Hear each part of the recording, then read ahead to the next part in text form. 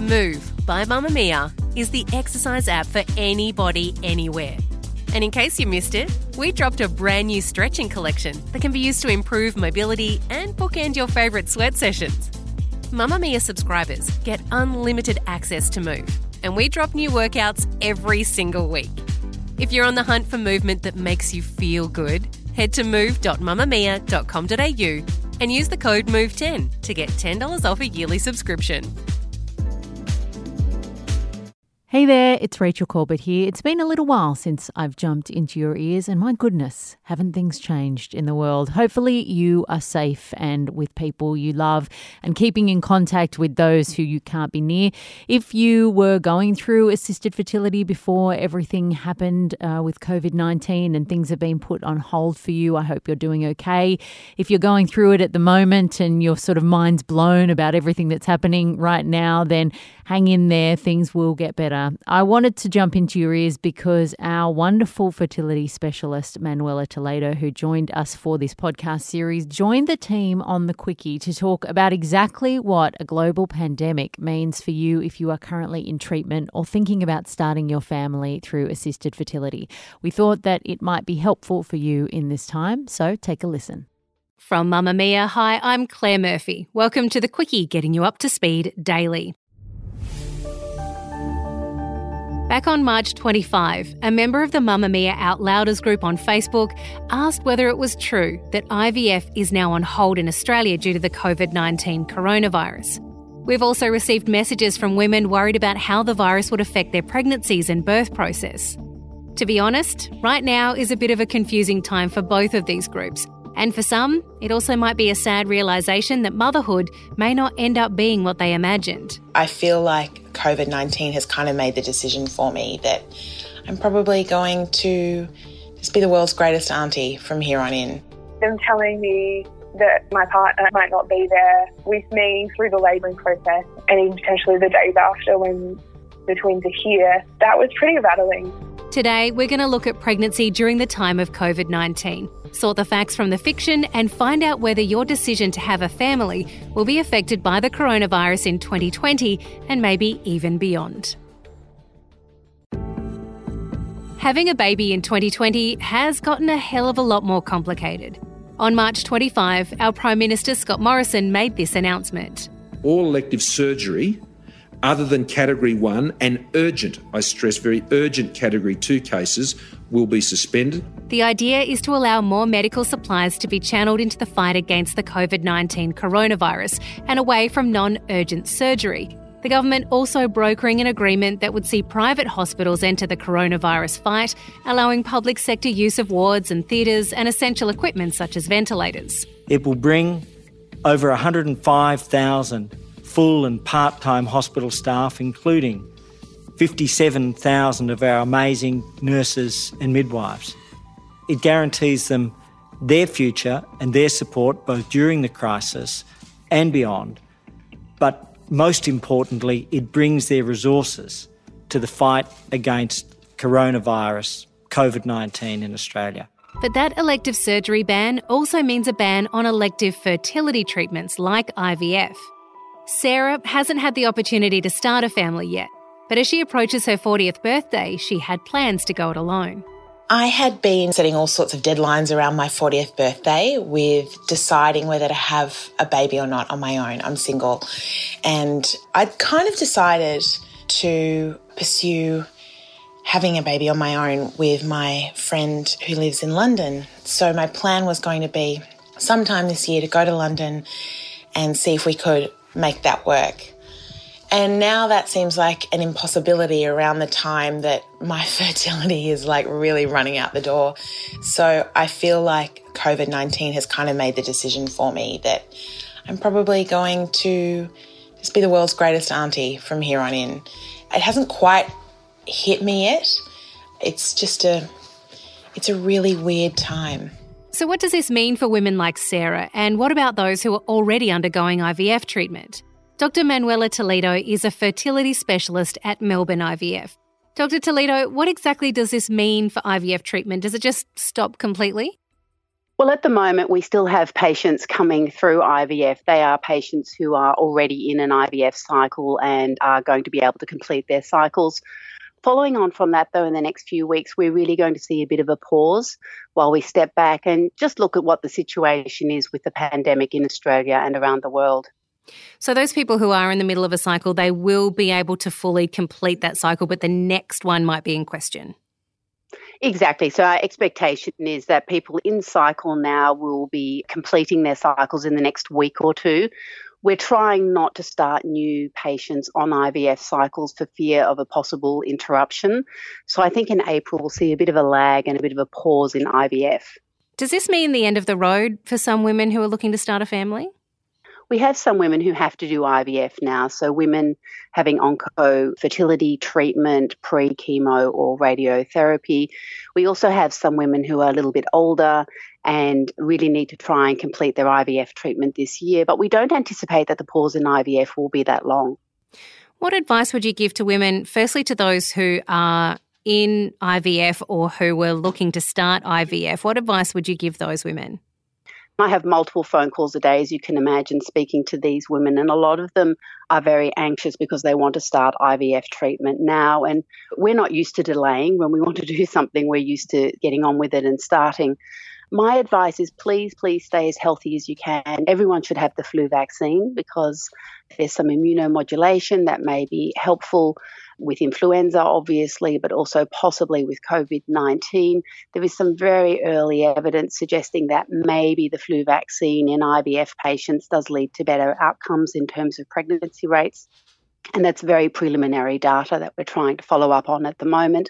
Please stay healthy. A lot of my patients tell me now that they're working from home, they are drinking a little bit more alcohol and they are sneaking in that cigarette, and maybe they're not taking their multivitamin with folic acid every day. But please try and stay healthy. Don't let your lifestyle slip, and moderate low-level exercise. So we're saying 30 minutes 2 or 3 times a week.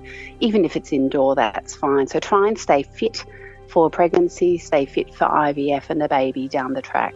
What if you're already pregnant? How is coronavirus affecting you?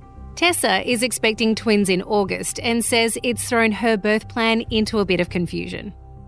It's a bit of a tricky one for me. With the twins, my due date is just something official because they don't expect me to quite get that far.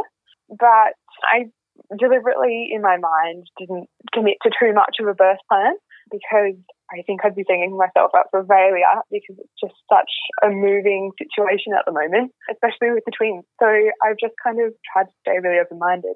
But I never really considered that my husband not being with me would have to be part of that moving part. Talk to me about that. When did that discussion start to occur and how did your doctors bring it up with you? I live in a pretty remote part of New South Wales, so I have to travel into Victoria actually from New South Wales to see my obstetrician. And he was pretty calm about it. He wasn't too worried, but they did stop me from taking Ben into the appointment with me there, which I wasn't too worried about.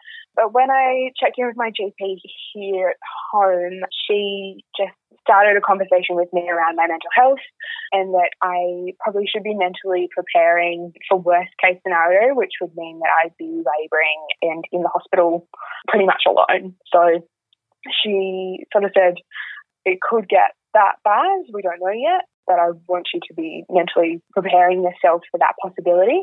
And either way, it's going to be a much more lonely birth for you, regardless of what they actually end up doing. How does that make you feel? That, I mean, are these your first babies? They are my first babies, yeah. Never been pregnant before, first-time pregnancy. I mean, I can understand my mum and dad and those sorts of things, not being allowed into the hospital, and that kind of stuff is sad but easier to overcome, whereas with them telling me that potentially my partner, and seeing it in New York and places going to happen, telling me that Ben might not be there with me through the labouring process in the birthing suite and even potentially the days after, that was pretty rattling because it's important for me, it's important for the twins, and it's really important for Ben too. Like, he's a first-time father, and for him to miss out on all of that experience and learning and bonding with them is really sad for me. They told you to mentally prepare for that. How do you mentally prepare for that? I don't think that you can. especially in my situation. I've never given birth before. It's pretty confronting, to be honest. I really don't know, but I guess the opportunity that it's not just ripped out from underneath me.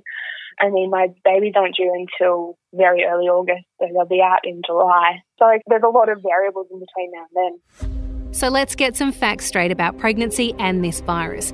Dr. Toledo, do we have any evidence that mums could pass it on to unborn children, and what are the risks of newborns getting it? That's a really good question and obviously a big concern, and there's been only very recent research looking at this. But the good news, especially out of China, is that there doesn't seem to be mother-baby in utero transmission. It is possible to transmit the virus after birth to your baby, and so precautions need to be taken. There's also been no virus found in breast milk, so breastfeeding is still encouraged.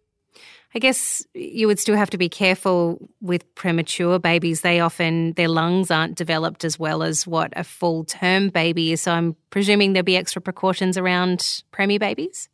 Oh, look, premature babies have a lot of challenges anyway, and the last thing we want is for them to catch a respiratory illness of any kind, including COVID-19.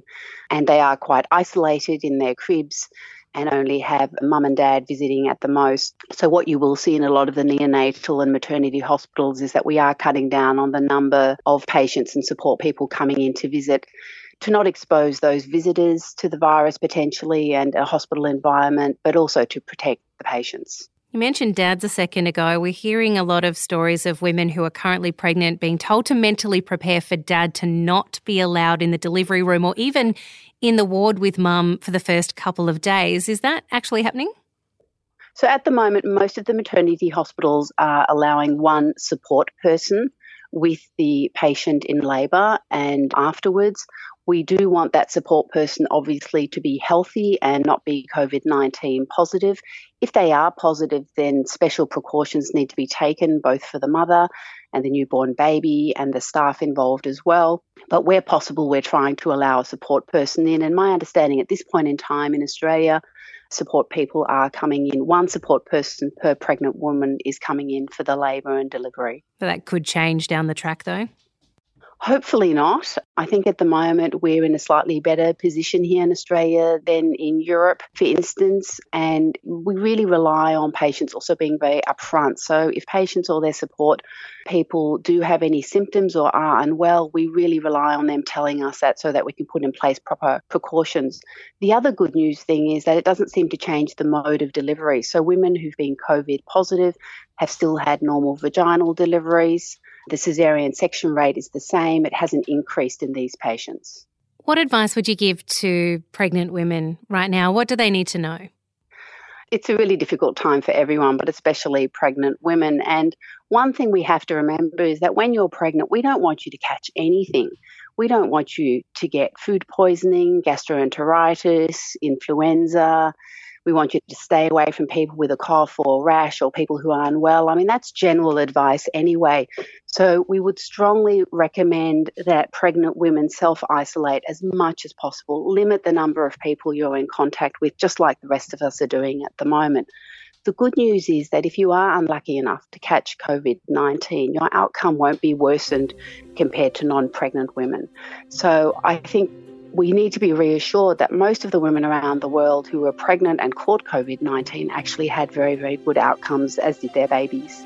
Dr. Toledo wants all women currently wondering about their IVF or pregnancy journey to know that while some procedures might be off the cards right now, fertility specialists haven't just all gone on a break.